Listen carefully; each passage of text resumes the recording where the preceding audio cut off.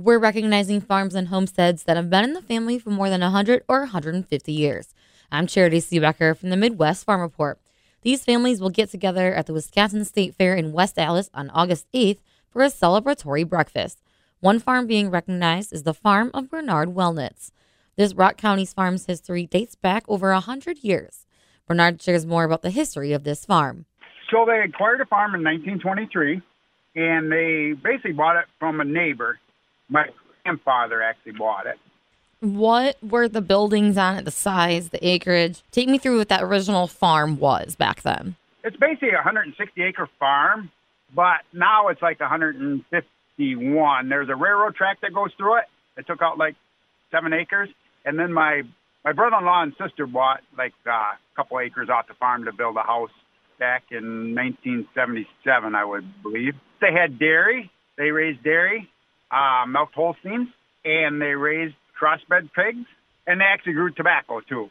So what were those first years like? You know, of course, in 1936, it was very dry. I always remember him talking about that. A couple of years there in the 30s, it was very dry. I can always remember him talking, struggling through that. In 1976, I think through Wisconsin, if you talk to a lot of farmers, they always remember an ice storm that come through the beginning of March in 1976. We lost power from a Monday and didn't regain power until Saturday, just because of all the damage. And that was a major ice storm throughout the state. I think it went into Iowa, and so that was a big thing. My dad actually happened to go in the hospital for a surgery on Monday, and I was just a freshman in high school. So me and my cousin was left behind to do the chores, and we had to figure out ways to get the cow's milk and cool the milk. And my brother-in-law, he was an electrician and worked for an electrical contractor and was able to get us a generator to help out. So that was a tough one. Then going on in 1978, 79 was a terrible winter. We had snows and wind blew that we were snowed in for 4 or 5 days at a time, a couple different times, just trying to deal with the milk and not being able to get, milk trucks in and out. So that was a tough one. And then in 1992, on Father's Day, June 21st, we had a frost that, if you talk to any farmers in the state of Wisconsin, you surely remember that because it really messed up the corn that year. We could never get the corn right that fall in 1992. So you couldn't make much dry corn, a lot of silage. Also, too, back in the early 70s, I think 72 to 74 were very wet years. I remember my dad couldn't farm the fields. So that was some of the difficult times. What are some of the stories that maybe have been passed down from generation to generation about those early days on the farm? One was when they built the house. They took the old house down and they moved. So they built it in the summer of 1936. They took the old house down, but they moved the kind of the bedroom part. And they slid that off to the side. And my grandpa and grandma lived in that part where they were building the house.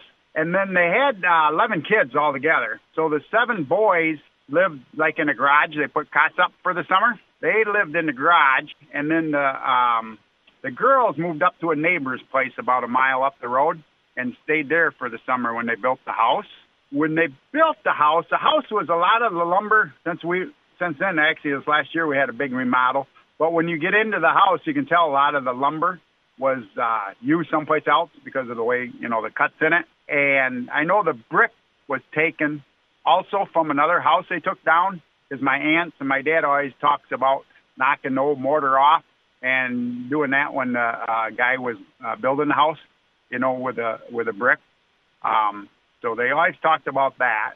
What improvements have been made or changes on the farm from then till now? Right now, I leased the land out. I quit milking in 1994 and sold the cows. And then since then, I raised steers for a while, and other than that, I leased the land out to my brother-in-law. And so that was a big thing when we sold the cows in 1994. How was the farm passed on? So my dad bought it from my grandpa on a land contract, and then I bought it from my dad on a land contract. I bought it, I'm going to say, I'm not got the exact date my dad bought it. I'm going to say, I would say mid-'60s. My dad bought it from my grandpa. And then in 1986, I bought it from my parents on a land contract. What are some of your favorite memories on the farm? Of course, raising my kids. I got 4 daughters and a son that raised, and they all help with chores. I think back in when I was like in school, my dad and my uncles all worked together. And, of course, when my uncles come over, they brought their kids, so it'd be my cousins. We all used to bale hay and, chop corn silage and pick corn. So I had 6 sisters, and I was the only boy in the family.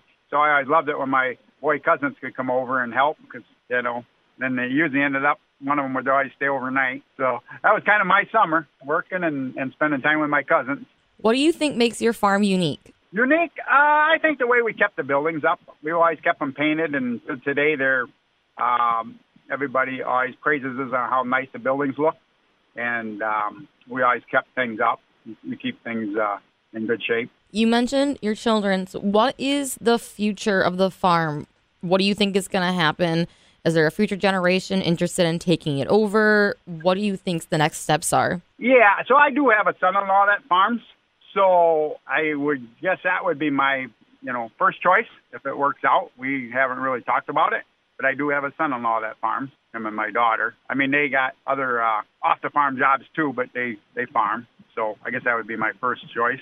If not, I got nephews that farm. So one of my nephews, that would be my first choice. And then is there anything else that you would like to share about your farm, the history of it, or anything that really helps tell your story? Our families are all very big. My grandpa had 11 kids also, and we couldn't make it happen this year. But next year, being, Farm's a Century Farm, we're going to have a big family reunion on our farm with all the descendants. So that's a big thing we got coming up. Bernard Wellnitz shares the story of his family farm in Rock County. The Century Farm program originated as part of Wisconsin's centennial celebration in 1948. Each year, about 100 properties are honored. You can listen to some of these stories at MidwestFarmReport.com. These stories are brought to you courtesy of Compeer Financial. From the Midwest Farm Report, I'm Charity Seebecker.